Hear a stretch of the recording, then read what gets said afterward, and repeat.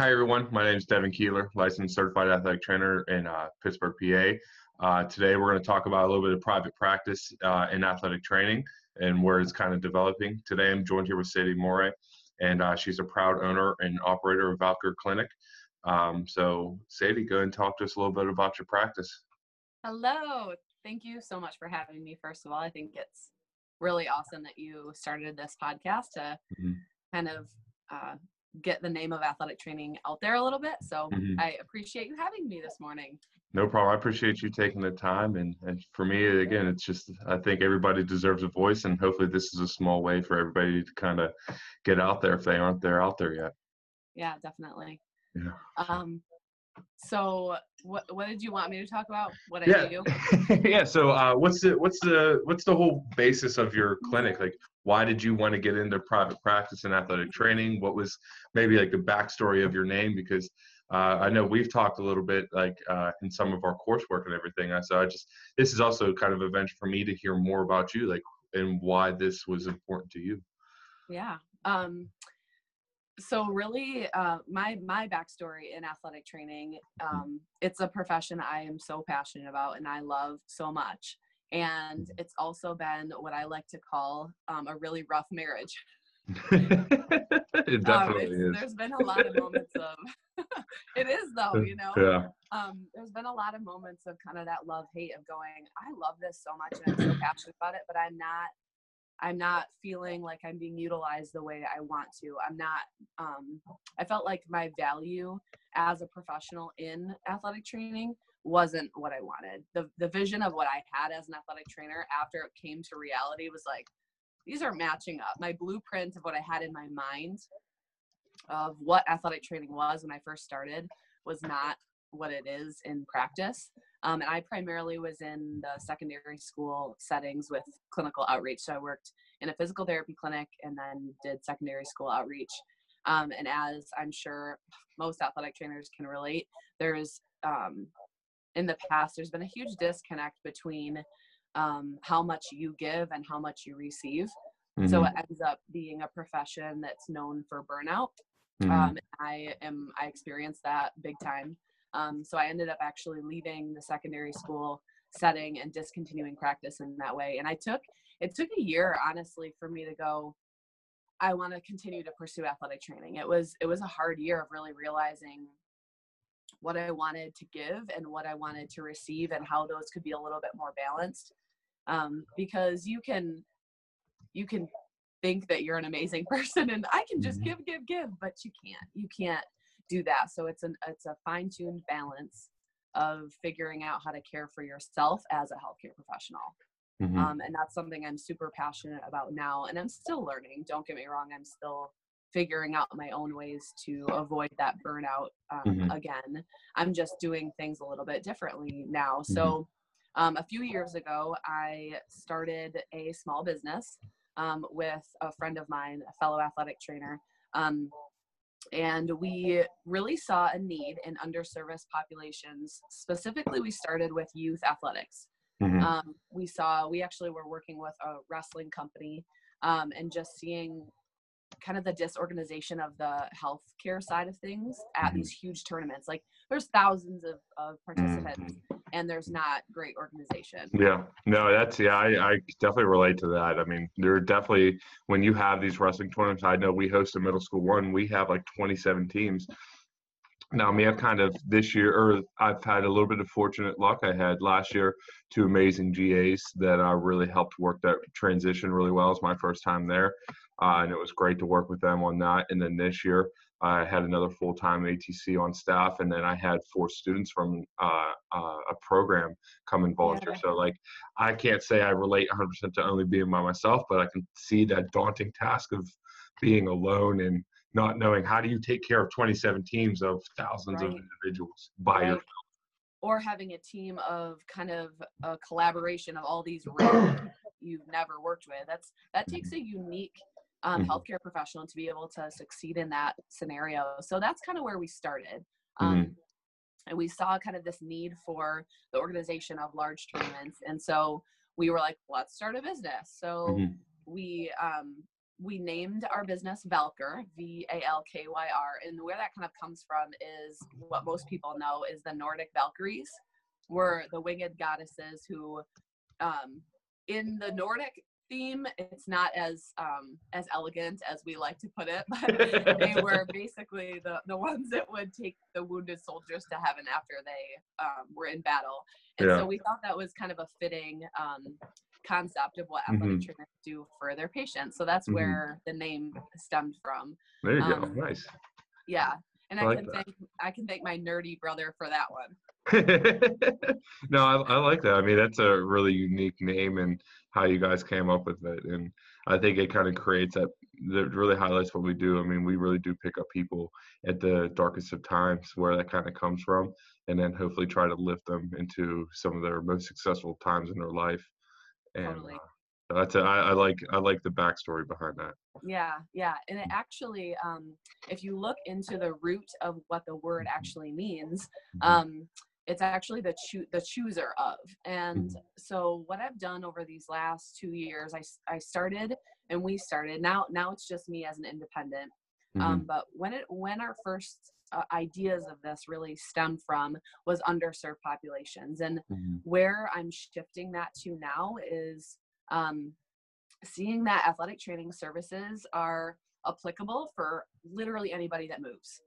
So there's no reason why the general population shouldn't have accessibility to somebody like an athletic trainer.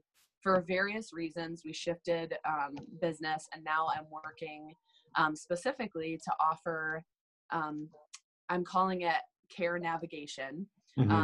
So that's kind of where it's interesting because we chose our name based on athletic trainers, picking kind of the wounded soldiers up in that way. But the root of the word is actually the chooser of, and it's a direction. So it was kind of crazy. I realized that a week ago. And that's, so it says like Valkyr, and then how to pronounce it, Valkyr. Yeah. And it says the chooser of directions. And then it's innovative care and navigation. So it's really finding a way, an accessible way that you can say, hey, my ankle's been bothering me for like a year. I have no idea what to do. I'm not going to go to the doctor. I'm not going to go to the ER. I'm not going to go to physical therapy yet because you don't know if that's appropriate for you. What do I do? Where do I go? What resources are there? And some people are appropriate for home program stuff. Some people are appropriate for referral, but I don't think a lot of people know that, especially about musculoskeletal and moving based injuries. I don't think we have a good WebMD in a sense of that for patients. So that's really where I'm shifting my business. And this is a recent shift. It's been in the last quarter because I was working with patients one-on-one in a clinic type setting. And I just realized it was one of those moments I'm like, I don't want to work just one-on-one with people. I want something a little bit bigger, a little bit meatier, and something a little bit more in leadership and administration. And I feel like this is a good path. So as far as private practice in athletic training and in healthcare, it's hard. It's really hard because we don't have a nice framework yet. So I often feel like it's kind of reinventing a wheel. So I'm trying to avoid that and do something a little bit unique, but also something that's falling into the system that actually can be utilized well. Yeah, I think and that's like the one thing I really find interesting about private practice. It's something I've daunted with a little bit, but I think with my experience, I've seen a lot of people struggle and I've seen a lot of people succeed. So there's still a lot to learn. You bring up a good point that like you're trying to reinvent the wheel, but I think in a way like you're still trying to find the wheel. Like what wheel is going to be the most successful? What vehicle are we going to need to take this? Because I find it very interesting how your path is really more. Your private practice in athletic training is taking and empowering the patients and really listening to what the patient wants. Because I think a lot of times, especially you go to the doctor or you go to PT or, I mean, athletic trainers, I think sometimes are even the worst of this. Like, oh, all right, well, this is my patient and this is what my patient's going to do. My patient's going to show up for rehab and they're going to do my rehab program and they're going to tape the way I want them to be taped and they're going to go out there and they're going to be successful. And in a way, it's kind of humble. It's kind of, you really want to take ownership and pride into that. But what happens like when you fail? You know what I mean? Like when you succeed, you really have these ultimate highs. But when you fail at this whole, like, this is my thing, and that extreme ownership of that end of things, like, it's an ultimate failure. So you kind of have to find that balance. And I think for you taking that different direction to really empower the patient to understand, like, hey, these are your options that are out there. Like, what option's going to fit for you is really what healthcare is going to, because we've heard and we've talked about in previous things that, like, hey, patients want to be empowered. They want to have decisions, you know what I mean?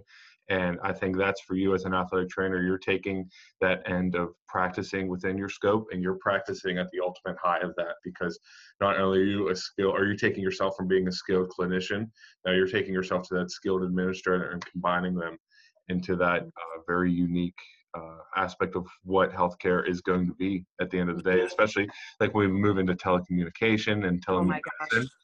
Preach. That's going to be the new high of the medical field. And athletic trainers, I think, could really take a big point of that, because, like, even like this, like when we have this conversation, like, somebody could potentially listen to this and, hey, Sadie, you had a really great idea. I'm going to invest this into myself. And I think where I kind of want to take this next, what we've heard some of the things of where you go, but what have the struggles been kind of with this transition of going from that traditional outreach secondary athletic trainer to now you're an athletic trainer in private practice, where like you said, we don't have that wheel? What's the biggest struggle that you've kind of had to face in this time? I think there's been a lot of struggles. And it's probably hard to even say what the biggest one is, because they're just different. But one of the biggest struggles is, and I literally battle this every day, of you have this brilliant idea, right? I have this brilliant idea. I'm going to start a small business. And then you realize very quickly there's a lot that goes into it. And while you're trying to protect this egg of your idea that's so incredible, you have to, at the same time, be vulnerable enough to share that with anybody and everybody, because you cannot do it alone. And I think that was probably one of the biggest things I've learned, and especially in this last year. This is not a project to be done by yourself.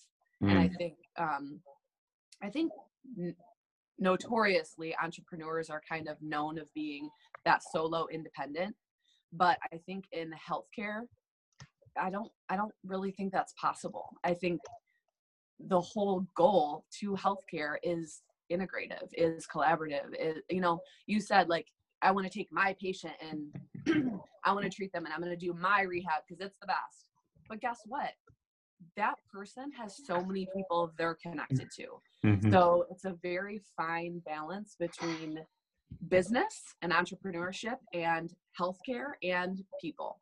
And so I think that's definitely a struggle. I'm sure I'm not the only one that faces that, but anybody that's wanting to get into the field of healthcare, I don't care what setting you're in, that's something you should learn very quickly, is use your resources, use the people around you, ask questions, don't assume you know everything, because the more you learn, the more you'll realize you don't know anything. Yeah. And you need help with that. So. Yeah, it's so funny that you talk about it, because I love Shark Tank. Shark Tank's one of my favorite TV shows, because, like, honestly, my one day, I get inside American Dream, I want to be an entrepreneur. I want to have my own thing that is like something like I've designed.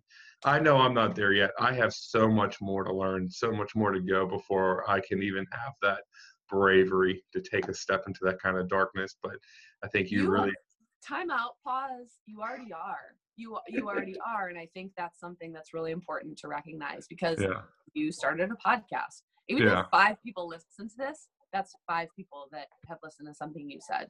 Yeah. So.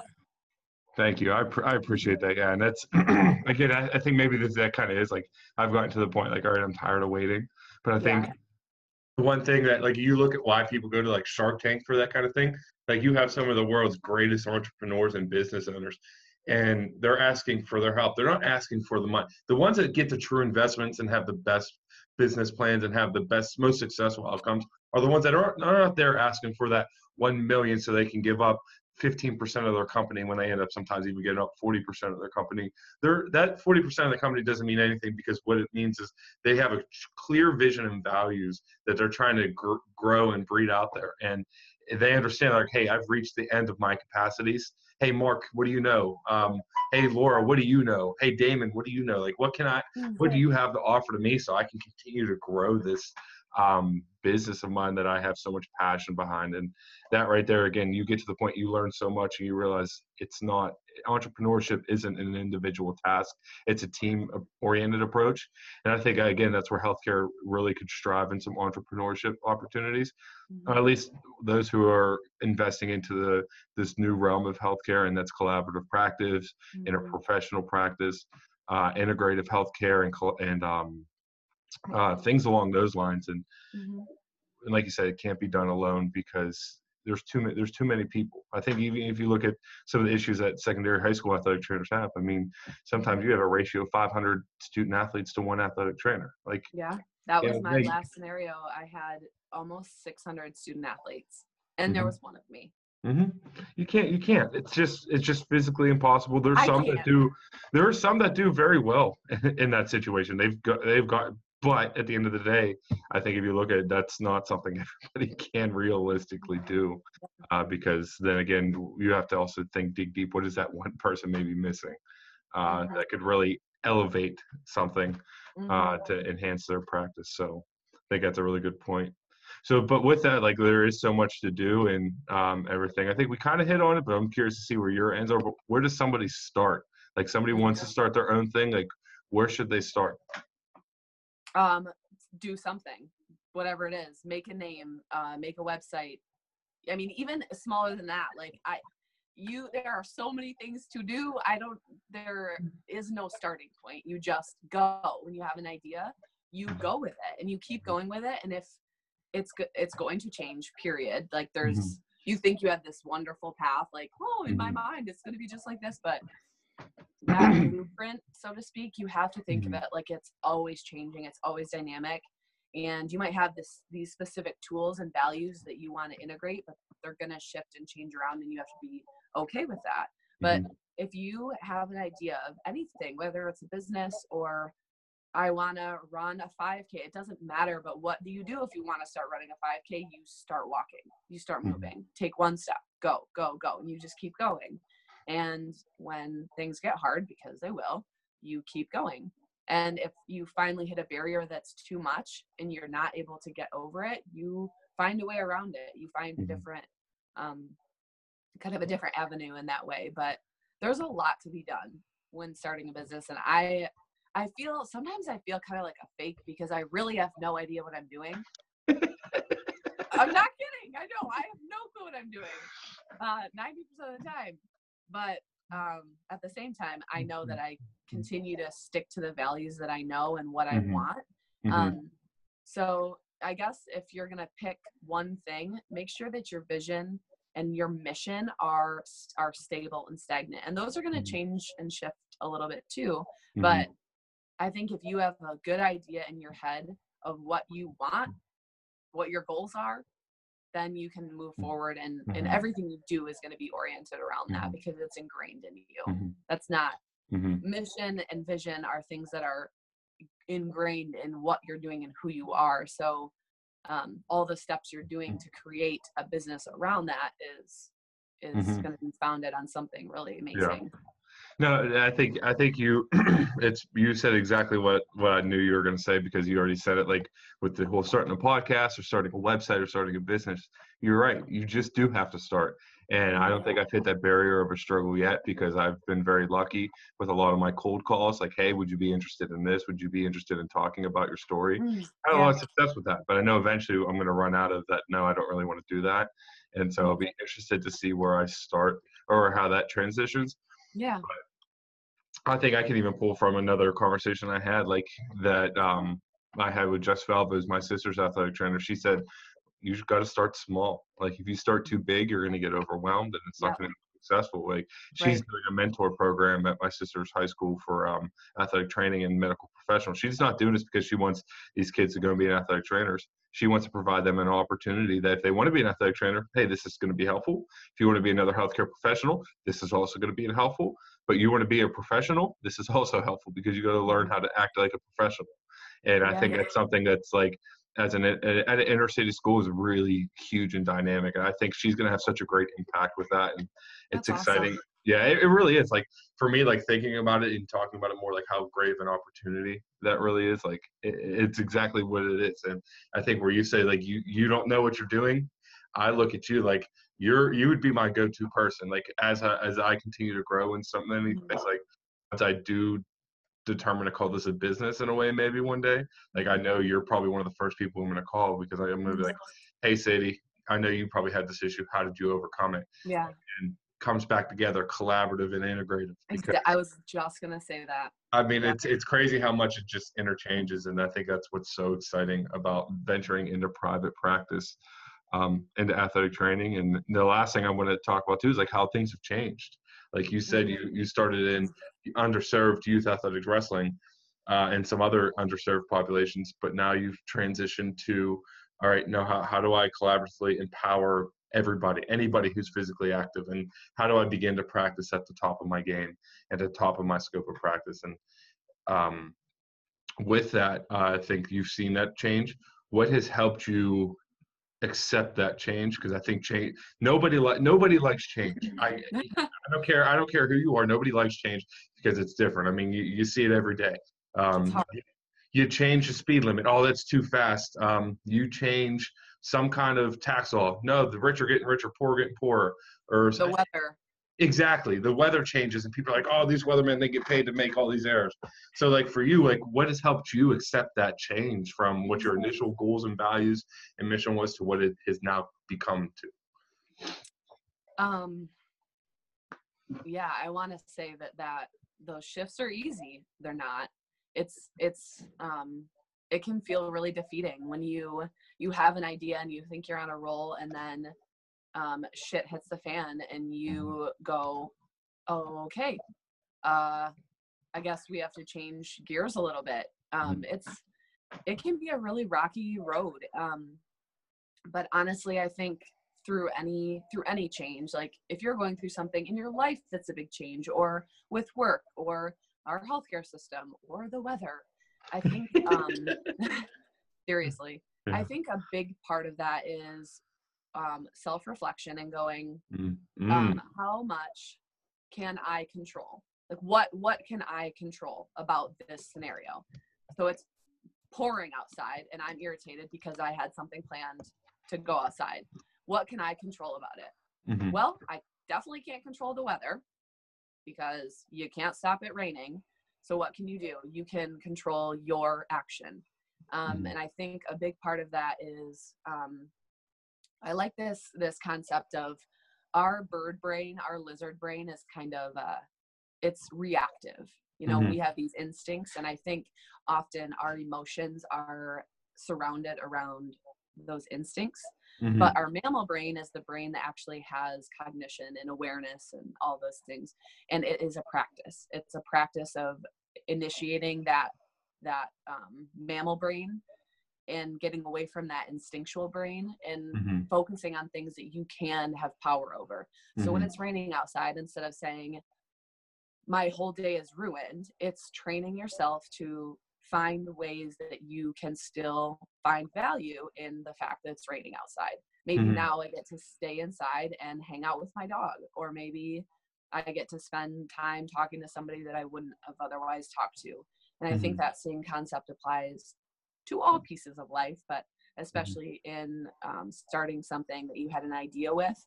Mhm. Things change, and there's a lot of factors that are completely out of your control. And I think if you continue to go back to what is in your control, and you continue to go back to the values and the mission behind what you're doing, you're going to find ways to make that successful. And Mhm. that's where you have to find those small successes as big ones. Like, people don't climb Mount Everest in a day. It doesn't work like that. There's training and there's steps they have to take. And I think it's really important to be able to see those things even when it feels like a tornado spinning around you. Mm-hmm. Not easy. Again, it's a practice, trust me. I have my days of feeling extremely overwhelmed and stressed, and Mm-hmm. but it's a practice, and I think Mm-hmm. that's probably what makes the most successful people. Mm-hmm. No, that's really great insight. I think you said that last part. I think it's practice. You know what I mean? It's not like it's not perfection. It's not private perfection. It's private practice. It's clinical practice because at the end of the day, things change. Like we said, nobody likes that change. It's about how you adapt and overcome those changes, and that's how you build resilience. That's how you build grit. I'd like to really call it. And I think you make a really good point. Change is inevitable, Yeah. and in a way to do that, you have to self-reflect. How do you respond to that change? Because the way you respond is the way it's going to dictate your future. If you respond by like, oh, f this, f that, you have this very negative connotation to the rain.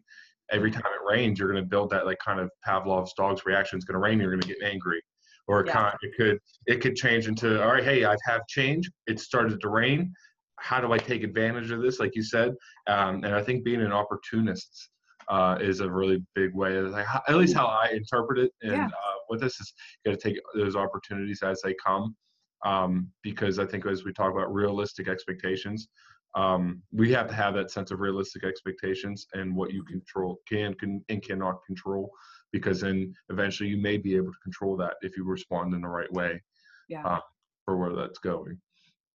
But with that and with changes going, what changes do you see coming in maybe private practice and athletic training as a whole, or maybe yourself in the Valkyrie Clinic?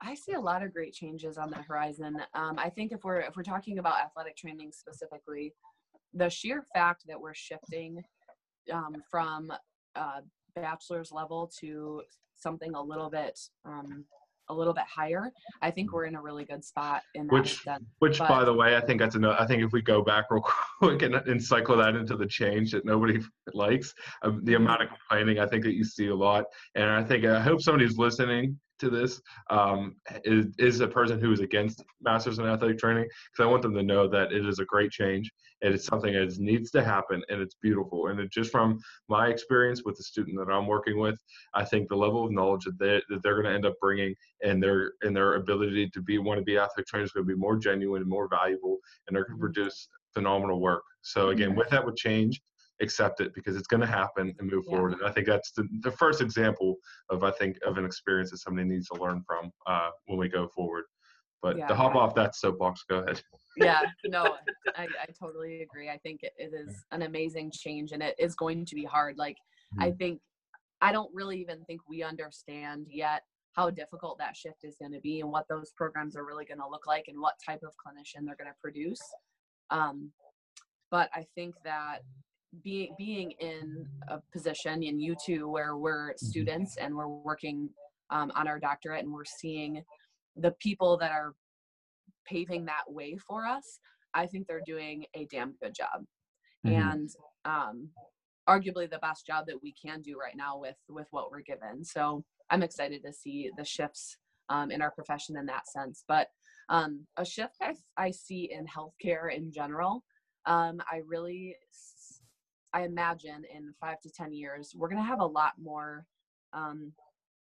telemedicine involvement than we do now. There was a practicing surgical office I'm in West Michigan. So this is a clinic in Michigan. It was a foot and ankle surgeon, and they actually discontinued their practice. They're like brick and mortar building. They discontinued it. They kept all their employees, but everybody worked remotely out of different hospital systems around the area. So the surgeons were privileged at different locations. So they don't have a location anymore. Everything is telemedicine, and or you go to a remote location. And I was blown away by that. But at the same time, I think that's exactly where we're going. I think things are going to be a little bit more oriented around our technology, which I think is, again, a change that we're going to have to adapt to, because there is something to be said about actually being physically with somebody. So I think it's going to be a very fine-tuned balance of communication through technology while also providing that hands-on approach that we need as human beings, because we're still physical creatures. We can't live in a technology bubble. It doesn't work like that. So I think it's going to be, I anticipate that being a really big change in the future too. Mm-hmm. Now, with that change, what is something that I think people should be aware of with what is telemedicine? How is that going to change healthcare, and why is that going to be something that's good? I know it's kind of a broad question, but like, Yeah. what has happened that has made you see that that's something that's going to have to happen and that's going to be beneficial towards healthcare? Because I think some people may say, how is somebody in China going to help me here in Michigan or here in Pittsburgh? Because they're not here with me to be hands-on. Because I think I've had my experiences with telemedicine, and I'm not as convinced that we're that close. But I'm curious to hear like what has happened recently that you see it happening that soon. I think the biggest thing is, or one of, I mean, there's a million things we could talk about. Telemedicine is kind of a rabbit hole, but if we talk about, let's say, for example, patients having difficulty getting to appointments. We'll use transportation as an example. There's a lot of costs associated with that. There's you can name a laundry list of issues with getting to appointments, or having the accessibility to actually see the type of practitioner that you need to see. Telemedicine is one way you could be at home and communicate with your provider on directions of where to go, and you're avoiding costs of getting there, you're saving time, I mean, again, we could talk about the benefits of having a situation like that where it's a quick, accessible resource to patients. I'm sure there's negatives with it too. Like I said, if you're missing that one-on-one human contact, that's a piece that we have to consider. And same goes with my business. I'm shifting to more of a telemedicine approach, of more care guidance and care navigation. But am I really seeing the full picture of the patient? And how do I create a standardized assessment, if you will, of somebody where I'm not touching them? Because when we first started as athletic trainers, that's what you do. Your evaluation is conversation, but then you're observing them, you're testing them, you're doing all of these things. So I right now am fine-tuning my standardized approach to seeing a client or guiding a client without having hands on them. And there's going to be so many barriers even with that. So again, it's one of my genius ideas, but at the same time, it's quite flawed, of course. Yeah, no, that's interesting, because like now I even think about it a little bit more and kind of hear where you're coming from. And the big concept I get was like, I mean, those who don't have access to that healthcare, like I think even like an underserved population, like kind of where you started, which is interesting how or at least where I'm making that connection for you, is that it's going to give those who are underserved maybe another avenue to become served. Because if you think about it, the healthcare literacy in America is poor. I know where I'm at, the healthcare literacy is not as well. I think there was like a stat, like when I was doing that project, like 80% of the people over the age of 18 haven't seen a physician because they maybe don't have insurance or don't have that access. So, I mean, again, that's physician practice, but I think as athletic trainers too, you never know. Recreational athlete, that they don't have an athletic trainer on site. Hey, Valker Clinic, hey, can you help me? I got hurt at this recreational thing. And I think you create this avenue, like you can really digest, like, hey, like it looks like an ankle sprain from what you're telling me. Nothing looks broken from physical value, because we could use like an audible ankle rules over telecommunication. Can you take 3 steps?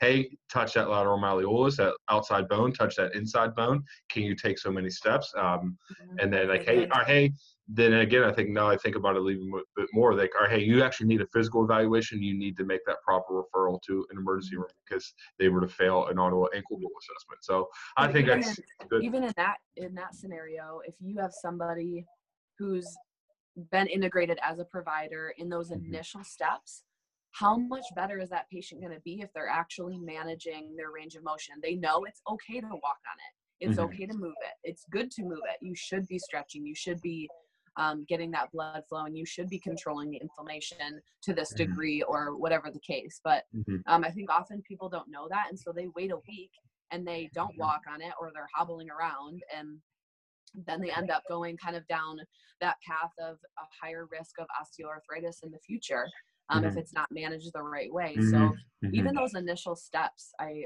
totally agree. I think that's an amazing place for athletic trainers, and kind of going full circle into what we talked about at the beginning.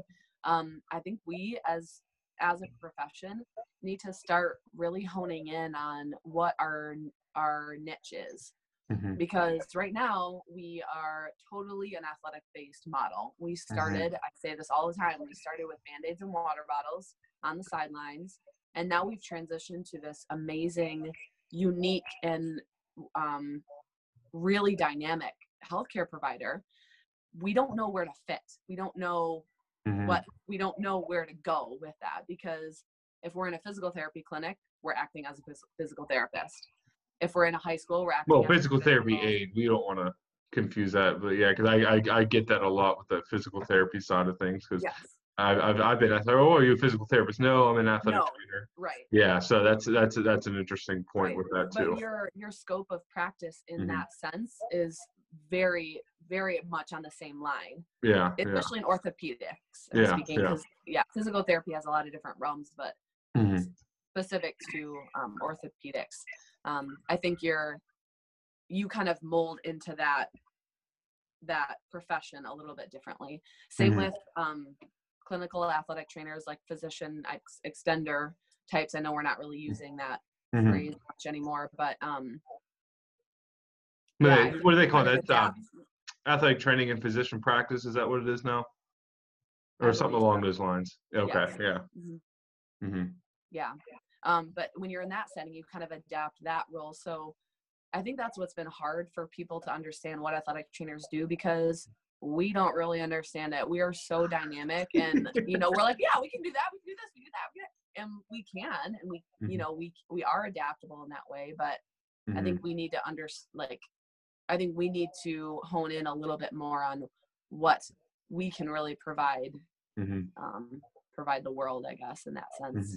Yeah, because you kind of become the jack of too many trades. And now, because I know I've kind of had that little bit of a bump in the road where, like, hey, I'm young, but like I'm developing a really good relationship. Like, hey, can you really help me with this rehab program, because I have this going on? But when in reality, I have like 3 games at 4 or 5 different sites going on, and it's like I can't really spend that time right now with rehabilitation. And that comes back to that collaborative practice. Like, hey, I think this is where physical therapy kind of steps in and plays a bigger role, and in all that. And again, I think we have to remind ourselves too, coming down back to Simon Sinek thing, start with why. Why are you doing this? And then that way, then you'll find the answer of how you're going to do it, and what you're going to do. Because like he said, people don't buy what you do, they buy why you do it. Doing it. Yeah, and I think, again, with your Valker Clinic, people are going to start to buy into that, because genuinely you have those values and morals set around empowering the patient to make the best medical decision from their aspect. Yeah. But so with that, I think that is a really good spot where this conversation has gone. And for any athletic trainer out there looking to start their private practice, I think, like we talked about, you just got to start, align your values and your expectations where it is. There's going to be some change. You have to be adaptable to it, reflect on it, or how are you accepting that change? And then some changes that we are going to see here in the Valker Clinic, and then also in athletic training. Telemedicine's out there, everyone. Take some advantages of it. If you're struggling to find somebody, reach out to the Valker Clinic. I'm sure Sadie would love to talk to you and hear more about you, to see how she can maybe help you with your healthcare decisions. But if not, there are people out there already using this. So reach out and find somebody. So with that, thanks everybody for listening. Hope you've gotten out of this as much as I have, and I look forward to our next conversation. Yeah, thank you so much, Kevin. Thanks, Sadie.